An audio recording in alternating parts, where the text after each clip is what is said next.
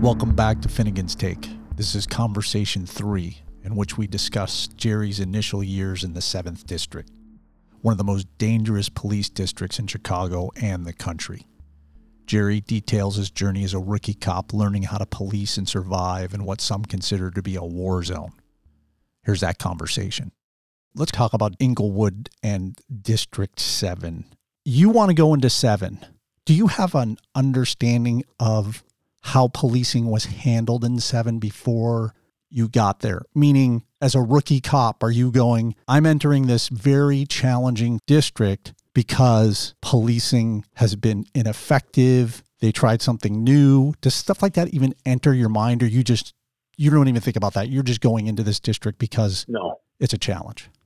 I knew it was one of the busiest districts in the city, one of the highest crime rates. Districts that were smaller, the 2nd District and the 7th District, had a high concentration of people in a smaller area. The crime rate was very, very high there. Drugs, a lot of mental illness. I knew the background district by talking to people in the academy, other instructors, trying to find out which was a busy district to go to. The thing was, you wanted to be the police. You wanted to be the real police and learn how to be the real police by going to those districts. So 7, it was in proximity to where I lived in the 8th District. It didn't disappoint me. When you say it didn't disappoint, was it more than you expected? I was kind of surprised, I would say, by the amount of crime that was going on there, by the amount of violence. I was surprised, but something that I loved being around. Not seeing the victims of the violence, but because it wasn't a retirement place. You were working there. From the time you got in your car to the time you went home. There would be nights in the summertime. You'd get 20 or 24 radio calls. Person shot, man with a gun, numerous times. Fights on the street, somebody stabbed to death. There was always something going on. There was really the only time I noticed that there was like a lull in the activity there was when it was very, very cold out and snowy. And that would only last for a few hours. We got acclimated to the weather, and then they were back out doing it. Is there a point in that first year, those first months, or anywhere in that window of time where you're seeing this crime on a daily basis and you're asking yourself, are the police doing this the right way, or is this just managing chaos? Do you get to a point where you're like, well, this is just fucked and we're just managing chaos, there's no way to stop the crime here? Or do you have a feeling that things can get better if it was done this way? Or is it hopeless? And there was a side of you that's there doing the good and controlling stuff and, putting bad guys away, getting a little payback for the good people, making it safe for them, victims, and paying back the bad guys for some of the stuff that he did, raping a woman or children. I didn't feel so much like the gangbangers were shooting each other. That's somebody's skid. It took me a while to think that way. But initially, I didn't give a shit about the gangbangers. I could care less. They wanted to kill each other. They knew what they were getting into. So, it really didn't bother me. You had small victory. You got a guy who knocked an old lady down for her hip, or shot somebody, or robbed them at gunpoint. And you got them guys. It was a feeling of elation to get somebody like that, knowing that you helped somebody. There were a lot of great people who lived there, Neil. They are victims of their environment, including the children. And I always said it to some of the guys I worked with. I said, take these kids out of here, take them to Iowa, take them to Kansas, and you got a different person because they got a chance. Not like we're growing up in Syria where they see the same shit day in and day out. Stuff that would blow you away, Neil. I saw some kids looking down the gangway on one of the streets I was driving down. So I stopped, I get out of the car, and I walk up, and there's this guy, and he's got a dog, and he's got the dog with a rope around its neck, and it's cinched up, and he's got the dog's by its back legs and its tail, and he's fucking the dog. Hold on. You're not sure what he's doing, but when you get up there... Oh, no, when I seen him in that gangway, and I heard the dog growling and yelping, and he was, I don't know what, which hole he had it in, but he was fucking the dog. I went down the gangway and grabbed him by his scruff of his neck, and These kids are kind of like laughing, and they thought it was hilarious. Some of them were just standing there. And then these are kids, I mean, not big kids, little kids. And this guy's a fucking moron, and he's fucking a dog. What are you doing? He goes, it's my dog. I'll do what I want. How do you know the dog wants to be fucked by you? This guy was out of his mind.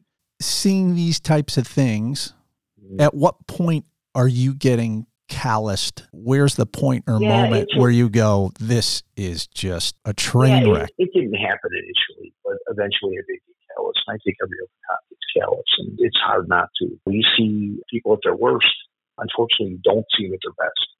They see a guy shot, vacant lot, go over there and put his hand on my leg, help me. And I call for an ambulance. And this guy wouldn't have two words for me any other way. He knows he's on his way out. He wants me to help him. He wants to speak to me. Paramedics get there. They roll him over. His lungs just hanging up. He shot with a shotgun. He died. They put him in the ambulance. He was dead. They tried to resuscitate him. They put an ambu bag on him. The guy was gone. I mean, he was actually gray. He had lost so much blood. So a 12-year-old kid cut in half by a train. You see stuff like that. The children, that bothers you. Saw a little baby that was killed in an auto accident, hit the back of a seat with hard plastic at the old cars, blew his head open. Wasn't in a child restraint. I don't even know if he was belted in. It was just an infant. Call of a suspicious older. You go there, obviously it was a prostitute and had a plastic Christmas tree base, the pole shoved all the way in her vagina, all the way up into her chest cavity. Who does that shit? This is baptism by fire. Yeah, stuff that you didn't think was possible. I want to go back to this. What is the police department's mission in this window of time or era? Correct me if I'm wrong. Leroy Martin is the superintendent of police. Does the police department do a good job, or did they at this time of evaluating how they're moving forward as an organization, saying we're getting this terribly wrong over here and we need to do it better? Or is the mission down to somebody like you at this point in your career, just fucking go out there every day and be a cop, do your thing? You're never told this is the mission. This is what we're going to do. You're the police. You learn how to be a police from the guy who trained you. And then when you go out there on your own, after you're done with your training officer, you hone your skills. You try to do good every day. You try to go out. Sometimes during the roll call, they give it a bullshit. They call it movers and parkers. So moving violations, parking violations. That is revenue for the city. I did that when I first started. You're writing tickets, man, because that's what you're supposed to do. And then after a while, you're thinking, writing these tickets. Stop a lady, goes through a red light. Where are you going? I'm going to work. Hell, fuck, I'm not going to give her a ticket at 7:30 in the morning or 8 o'clock in the morning. She's going to work. There's a million gangbangers out there. There are a bunch of assholes driving around all day. I'm going to give them the tickets because the good people, you're costing them money. They got to take a day off from work, and you're taking money out of your pocket. The gangbangers, 99% of them will show up in court anyway, so they're going to get warrants. Winding back a moment, you said that you would let the woman going to work pass and you started focusing on the gangbangers. It's kind of a smart strategy because you're forcing these guys who are criminals, primarily men, into kind of a web, if you will, in that if you can nail them for tickets that they're never going to show up for, that compounds their problems because there's a warrant. They drive all the time, but suspended. That's correct. If you can get them on something small that they're going to blow off, it gives the justice system a chance to snag them in a technicality. In essence, yeah, I guess in the big picture, because truly, sometimes you could use traffic violations as probable cause. So you see a guy do something, you pull him over, you have a driver's license, no. So you cuff him up, he's under arrest. He's driving without a license or suspended license, which means you can search his vehicle where it's controlled by him. So it's called a custodial search of the vehicle because you could tow that vehicle. Guns or dope in there, they're not going to stand around. Don't have a license, they don't give a fuck about that. They got a gun, they're running. Or they have dope, they're running. Right away, by putting the traffic stop on them, it's a good reason, and you have a legitimate reason to stop them, but you could force them into an action that they didn't want to take until you stop them, by fleeing from you, which leads to other stuff. And you never know. You never know who you're stopping. You could stop some guy who just fucking killed his brother or killed his girlfriend. That's not movie shit. It happens. We stopped a guy, and he had blood all over his clothes, and he had murdered his girlfriend in another district. traffic is a good thing to initiate other stuff. Those days more or less are over. The traffic courts in this window of time are corrupt. We know this. It was later exposed during Operation Greylord. Are you aware of this? No, I had no idea. When you see these judges on the bench, and Neil, honestly, I hated fucking traffic court. I hated it. It was a waste of time, honestly. You go down there, and they would continue it. You're on vacation, you get notified, you get traffic. You get out of it if you're on vacation. When you go in traffic court, or even criminal court, how are you treated as a police officer? Most of the time, very respectful. People are people, so everyone has a bad day. You don't know what's going on in someone else's life, so maybe the judge has got something going on. He wants to get out of there. He's short. You're in there, and they'll continue. Private attorneys are the same way. They want their money. We're going to get another date, so make sure you bring my money next time, or make sure you make a payment. So a lot of those continuances are surely only for the reason so the attorneys get paid by their clients. Sometimes people go on vacations. Sometimes the state's not ready or the private attorneys aren't ready because they're looking for some other evidence. So there's a lot of continuances, and that was one of the things that stuck in my craw. Sometimes they throw cases out, and for good reason. Sometimes not for such good reason. You had certain attorneys that went to court that never lost. That's impossible. Certain attorneys always went in front of certain judges, don't know how that worked out, they never lost. What's happened in the past, and you read about it, some of the stuff that these judges who've been convicted, and policemen, and attorneys. And the problem is some of these cases just drag on and on and on. That was one of the reasons I stopped writing tickets. I couldn't fucking stand going down there and getting continuances. I couldn't take it anymore. Start in the 7th District, you get your feet wet. It's the most extreme of environments in Chicago for policing. How do you acclimate and move up the ladder? Do you move up the ladder? What are the stages in front of you? I'm brand new. You want to be a sponge, basically learn everything. I got to 7. Every day was something new, exciting. Never had a boring day there. Even when the weather was cold, even when it was pouring rain out, it was continually busy. Overwhelming how busy it was. I would see, for instance, there was a guy who I became friends with, later was one of my supervisors, Jim Eldridge. I met him in the 7th District. He was fresh off of his training, his probation. So he was working days, a one-man car, which you do in Chicago, just like the suburbs do daily. And even at night they do it.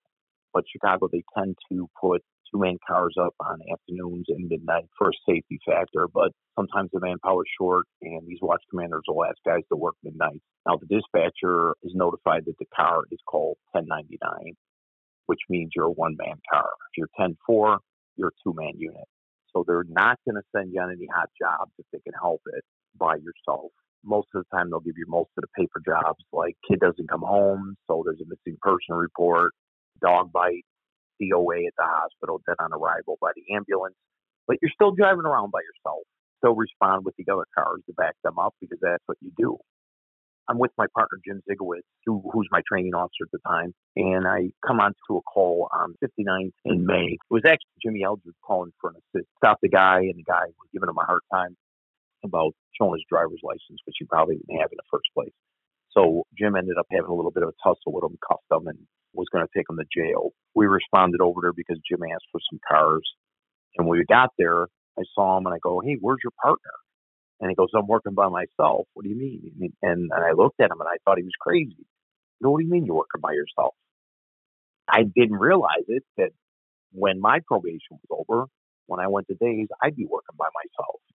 Was that frightening to you, or unorthodox, or just ill-advised in your opinion? No. You have to put one-man cars up on days. So you're out there, and you're going up and down alleys, and you're going up and down side streets, and you're encountering 5-6 guys on a corner. Well, you have to use a little common sense. You're not going to get out and stop 5 or 6 guys and start patting them down to see if they have anything on them, or you're going to get in a foot chase if you're carrying a gun. If you're lucky, you're going to get in a foot chase. If you're unlucky, he's going to pull the gun out. You're going to have to get in a shootout with him. That's something you don't want to have to do, but it happens. Point is, They put you out there, you're doing the police work, you're going down side streets, you're going down alleys, and you're looking. You're doing police work, that's what you do. That's what you're out there to do.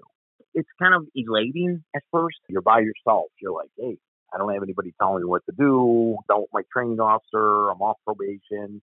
And now you're a police officer. You're not a probationary police officer. So you get that moniker taken off your name, that PPO status. So you now can go out and ride by yourself on days, afternoons, even midnights if you choose to let the watch commander put you in that situation. How long is that probation period? At the time I came out of the academy, and for a very long time, it was only 1 year. That included the 6 months in the academy. So roughly 6 months on the street, you were off your probation because it gave you accumulated time of 1 year.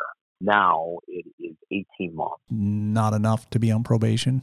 Initially, when they said, well, when you get out of the academy, you get your 6 months, don't get jammed up. You're not going to have protection of the union. You can lose your job very easily. They can fire you at the will of the superintendent with no problem.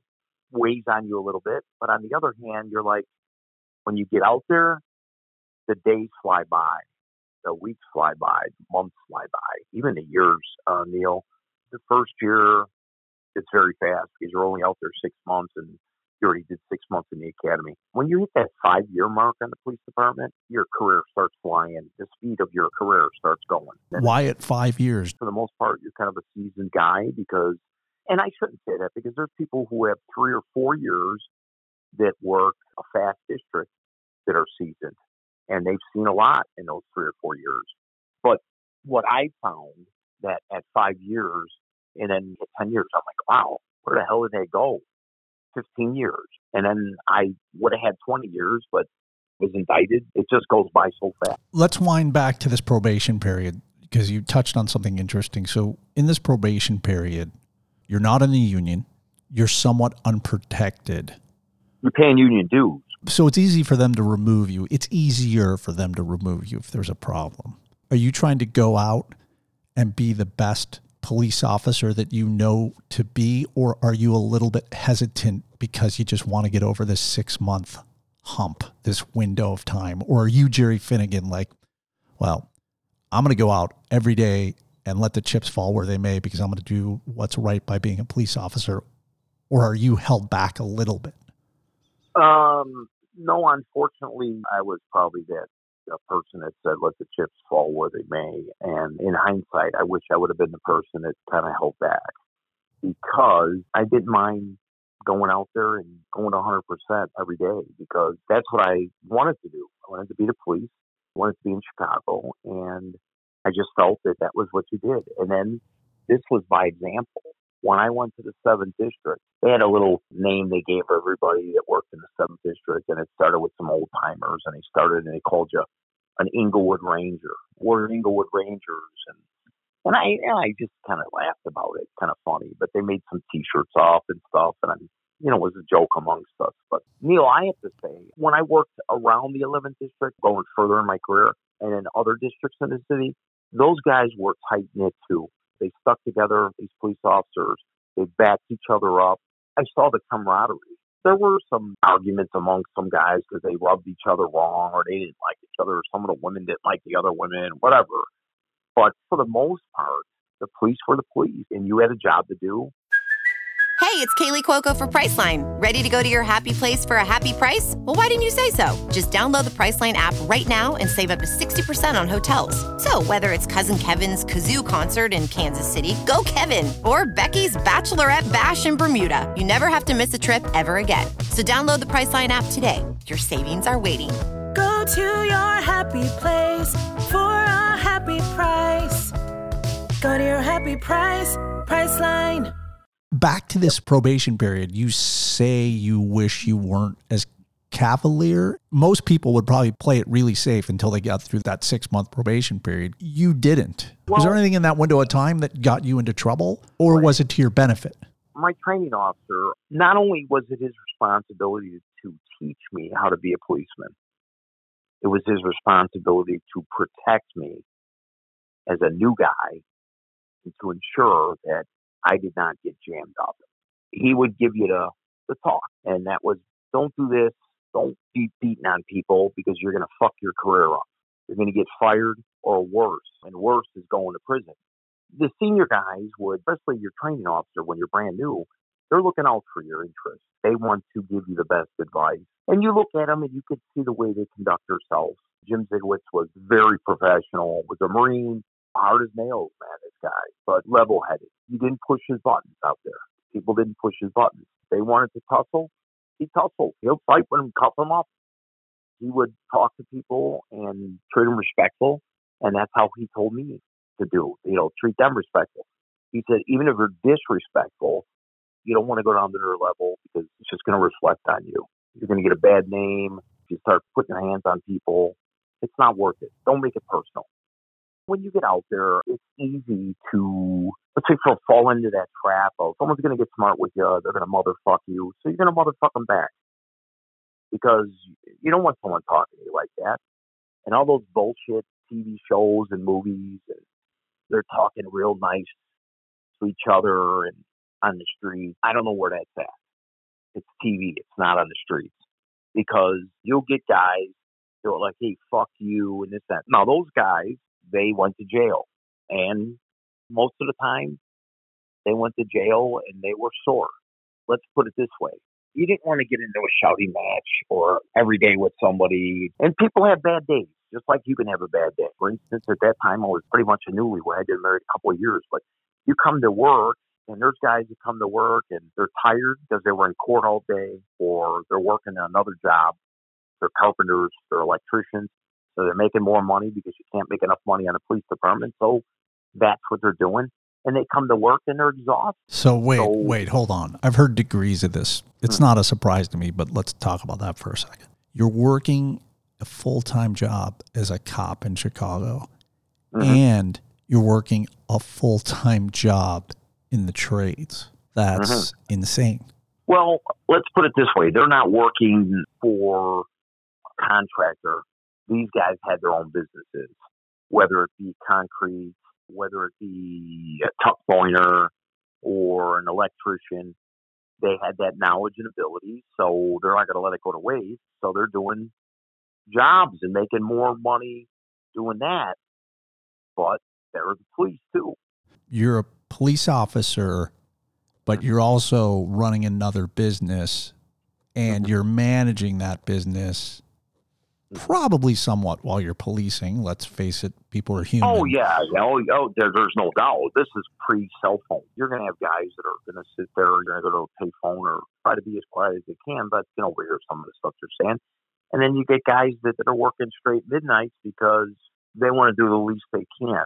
I don't know how they equated that because midnight's one of the busiest shifts there are. That's when all the cockroaches come out. You would be out in the street and you see one guy would be driving and you wave to him when he went by and there's his partner, got his head laying against the window. He's sound asleep because he's working another job. Whether that was the case or not, if you were calling for help, that partner would notch that guy in the side, say, hey, get up. You're here to radio going crazy. Someone's calling for help and they're going. Whether he's tired or not, he's going to get out of that car and do his job. You're in this probationary period. You get through it. Are there any aha moments? Are there events that are ramping towards something that's a change for you or a direction you want to go in? Do you have a game plan? This is where I'm at. I want to be a detective. Or are you just taking it day by day? I'm more or less taking it day by day. I never had any aspirations to really be a detective because although it was a little intriguing, some of the work they did, be out there chasing murderers and stuff on a regular basis, but they do that on a beat car too. You can come across guys, and we did. When I got on TAC, even in uniform in a beat car, I actually made a couple arrests for murders. I was off, so I gave one to a guy who worked on the TAC team at the time, and him and his partner arrested him. And they actually put me on the arrest report because it was the information. I called them and told them where the guy was at. I looked at some of these guys who were promoted. I was happy for them. I don't know if I was ready. Some of these guys, there were a few people that made detective after a very short time on the job, like 2 or 3 years. And to me, I just thought, I don't really think you are a police yet, that you're ready to be a detective. The sergeant is a good position. Of course, more money in your pension and retirement. But the sergeant position is the frontline person that when shit rolls downhill, goes to the sergeant, and then the sergeant's going to shit on you. They're the guys that are out there riding around in the field every day with the police. not the same car, of course, their own car. Sometimes you will encounter a situation on a call where you have to call for a sergeant. You try not to do that because they have their own stuff going on. They have paperwork they have to do continually. It's a very demanding position. It's a management position, but it's a lower management position. And when I was in 7, there were a good majority of the sergeants that worked there. A couple of them that I could think of offhand, but one of them was Jim Dignan, and this guy was the police. He was a patrolman out on the south side in a fast district. I want to think he was in 5 at one time, and then he was a tactical officer in plain clothes. So he was out there running and gunning, looking for the bad guy all the time. And he was the police, and he wasn't going to quit being the police. Jim Dignan was not cars. You'd hear him on the radio, 720, I'm going to put a stop on a car westbound, got 3 heads in it. So you started heading that way. 99% of the time, if he's stopping somebody, he's got a good reason for it because he's got good sense, the intuition of being a policeman. Because he's not only a sergeant, he's always been the police. And then you'd hear him jumping, running out of his car, chasing somebody on foot. And a guy would have gone running. You hear him, he's running, he's on the radio. And after it's all over, you kind of laugh, Jim, why don't you just drive around, man? You never sleep because if you didn't find something, one of those sergeants was going to find something and make the night a little more exciting, or one of the other beat cars. There was always something going on there. People constantly getting shot. People constantly getting killed. Fires, all kinds of robberies, one after another. Typical battery in progress. There were so many fights. Neil, you just didn't have time. Just like giving people tickets. You had guys who went out there and they're writing people tickets, like the gangbangers, like we talked about. Hurt them, fuck them. They're the ones that are out there doing the no good to people and doing the bad on the street. Don't keep stopping people going to work and then they don't have a driver's license or they're suspended because of their insurance or whatever, called TVB. So you got to take them in. They have to post bail, sign their name, or they have to pay cash bail to get out, and then they walk out of the station. But to me, you're in there for a fucking hour on a traffic stop. That means your beat's not being covered. So the next beat's got to pick up the slack, or another beat's got to pick up the slack. Then you're in there, they're fucking around, having a cup of coffee or whatever. To me, it was just bullshit. Fucking tickets. You're making the city money. But on the other hand, like I said, to me, it was a waste. And in your mind, dangerous. It's part of the job. It really is. You see somebody not stop at a stop sign. You're like, you know what? Fuck it. Let's put a stop on them, see what the story is. You got 2 or 3 dudes in a car. They roll with stop signs. You're like, these guys are a little early. Let's see what the deal is. Get behind them. Call the plate in. Yeah, hey, that car was just taken from the 2nd district in an armed robbery earlier today. So now you got a good one, man. Now they're taking off. Got a little bit of a pursuit. City didn't call them off. You know, your sergeants did not call those pursuits off as much as they did after some high-profile incidents involving the police where accidents occurred and people were either killed or injured. Initially, when I came out, you're chasing people. I chased a kid who was 12 years old. Fucking kid was standing up driving the car. A hot car. Down to Dan Ryan. He was standing up driving the car? Was there a seat in the car? Yeah, there was, but he was so fucking short, he was standing up. I don't know how he was pushing that gas pedal and controlling the steering wheel at the same time. It was the craziest thing. We got up on the side of him, and I'm like, this fucker, what the fuck? Look at the size of this kid. They said, is that a fucking midget? But it was a kid. So we're driving, chasing him. We got fucking 20 cars coming with us. Different districts get notified. Get the state police get notified. Whips down, takes the Stevens Expressway ramp, can't make the turn to T intersection at Kedzie, exits, hits the embankment, and bails out, starts running, get him in custody. And I'm like, what the fuck? 12-year-old kid. Jesus Christ, man. You can't make this shit up. It's just hilarious. But one of the sergeants told me, get back to the fucking district. I called that off. And he didn't call it off. I think he was sleeping, to be honest with you, because he looked like it when he came to the scene. Thank God it was on midnight, which was great. There were kids out there in that district that you got to know. There were some bad kids, man. There's a kid, his name was Terry Green. They called him Little Terry. This fucking kid would always carry a gun. He was a GD, gangster disciple. He started doing their dirty work. I was pretty impressed in the district, all the watches, and I'm sure it worked like that in most of the fast districts. These guys were out there doing police work all the time. Right before I got there, there was an incident that occurred where a cab driver, I can't remember the guy's name, Ali Wally or something like that. He was stopped 69th and Elizabeth by a guy who I would later work with a few times, who was a suburban policeman and then came over to Chicago, an Army veteran, Danny Duffy. Great guy, hard worker, very good policeman. Danny Duffy stopped this guy, cab driver. Don't know what the specifics were, what the conversation was, but the guy shot Danny, produced a gun and shot him. Danny was wounded, and then there was another guy who responded when Danny was on the radio. His name was Greg Matura. Greg might have even been on the scene at the same time, backing him up on a stop, because Greg put his hand on the gun when he shot Danny, and Greg lost part of his fingertip. And then there were a couple other guys that got some glass shards when he shot at them, and they were hit in the face with the shards of glass. Then the policeman was working by himself. His name was Arnie Martinez. He ended up shooting this guy. Didn't kill him. The only reason he didn't kill him is because ammunition they supplied us at the time was department issued, and it was 38 caliber plus P, they called it. I don't know where the city got it because it was garbage. When Arnie shot him, one or two of the rounds didn't even go through the seat when he was shooting at the guy. Let me throw a little detail onto this one. Chicago Tribune, 1989. Cabbie who shot 3 cops gets prison. A taxi driver who shot 3 Chicago police officers last year was sentenced Wednesday to 120 years in prison by a judge who said, quote, "I don't want to see you on the streets again," unquote. It was the maximum sentence that Jamala Alawali, 53, could have received for wounding the officers in a wild shootout that started when he was pulled over for a routine traffic violation. "I am pleased with the verdict," Daniel Duffy, the most seriously injured of the 3 officers, said after the sentencing. That was right before I came out of the academy. Danny Duffy, great guy, hard-working guy. It wore on him because he went through some health problems from being shot. He ended up taking his own life years down the road, not too long after, probably like within 5 years, maybe even less.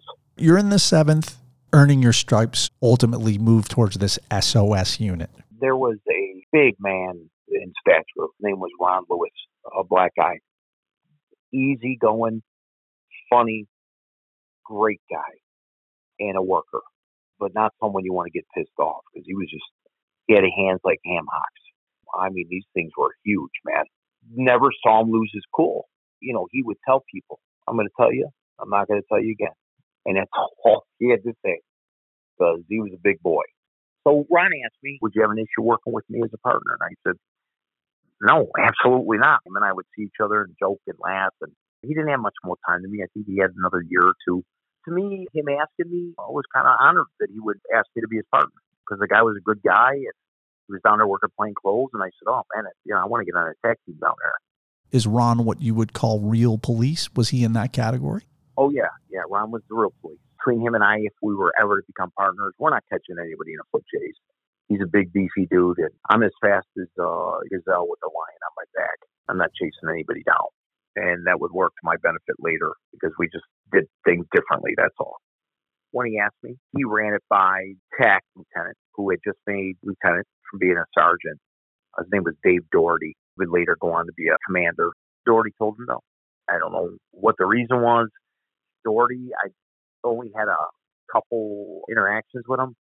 Can't be everybody's friend. And I don't know if I rubbed him wrong or what, but we just didn't get along. How many years in are you at this point? Couple. So you're like 2.5 years in.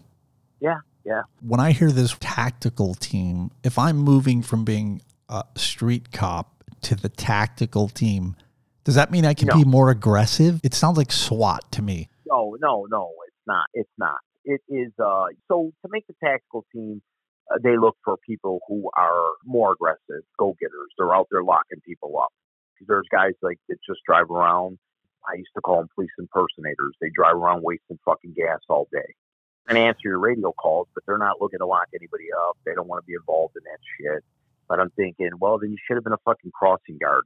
You get paid to be out there and be the police. Go out there and be the police. Don't drive around stopping and talking to women or standing on a corner and trying to impress them and all that, trying to get a date. Go out there and fucking back your guys up, do your job, lock people up that are doing bad. There were guys that didn't want to be involved in that. Anyway, you go on a tag team, it's got its perks. When you're in plain clothes, it's kind of nice. Typical tactical uniform, jeans, gym shoes, T-shirt. In the summer months with your vest cover. In winter, When I first came on, it was pretty funny. It was like almost standard issue. If you were on a tag team, you had to go out and buy an Army field jacket. Now, I don't know if you know what that is, but they are the green, olive drab United States military winter coat. So it's like a field jacket, they call it. So it was funny because the fucking guys would go out, these tech guys, they'd go to a Army surplus store. Some of them were vets. They had the right to wear those jackets. I wasn't in the military. I'm not putting a fucking Army jacket on and driving around. Like, you know, they all fucking dress the same. One of my partners went up the chain and became a commander, retired as commander. Him and I used to laugh. We'd see these guys in the district working as patrolmen. And then the next thing you know, you heard they got transferred and they were successful and they went to narcotics. You'd see them walking out of the building and they would have standard issue ponytail, white guys, ponytail, goatee and mustache that were going to go out there and fucking buy all the dope in the world. I don't give a fuck if you got a ponytail and a goatee and a mustache. You still look and smell like the police, man. You're the police. Now, these dudes will sell dope to pretty much anybody. But it just made me laugh that these guys really thought that ponytail, goatee, and mustache would really fool these fucking dudes out here. Oh, you must be narcotics now, right? Because you got a goatee and a mustache and a ponytail. It was like a standard issue kit like they'd buy at a fucking costume store. There's nothing good about a man in a ponytail with a goatee and a Adam Baldwin, My Bodyguard, green Army jacket. Yeah. So anyway, the guy didn't let me on the tag team. He just said no to him, and he didn't give a reason, but he probably gave him a reason. Probably said, oh, I don't like that asshole or something. Then he tried to be phony. Every time I'd see him, hey, Jer, how you doing? Yeah, hey, boss, how are you? Fuck you. I jag off. This was a letdown for you. It was. I just said, we're not getting on the fucking tag team while this guy's here. And did you say something to him? Or you just, just furthers the problem? Well, Ronnie asked him and said he wanted to bring me down, fucking put the kibosh to it. There were some sergeants that were working down there. One of them would later become one of my lieutenants in special operations, John Baranowski. And he's like, yeah, you tried to talk up for your Jer and this and that. This was right after my brother Billy got killed. So he kind of knew the circumstances because he knew that I lost a brother and he told me he was sorry and all that. But he said, yeah, I tried to talk up for you, but maybe not this time, but when they have some more openings. And I'm like, yeah, thanks. I'm like, fuck that guy. I wouldn't want that. Not him, the sergeant, but the lieutenant. I'm like, fuck him. I won't go down there now. Wouldn't work for him again. If he turns me down, I'm not going to go down there again. Let's stop there. Stay with us for Conversation 4, in which we detail Jerry's ascent through the 7th District and an assignment to Gangs West. Thank you for listening. Things are about to start ramping up.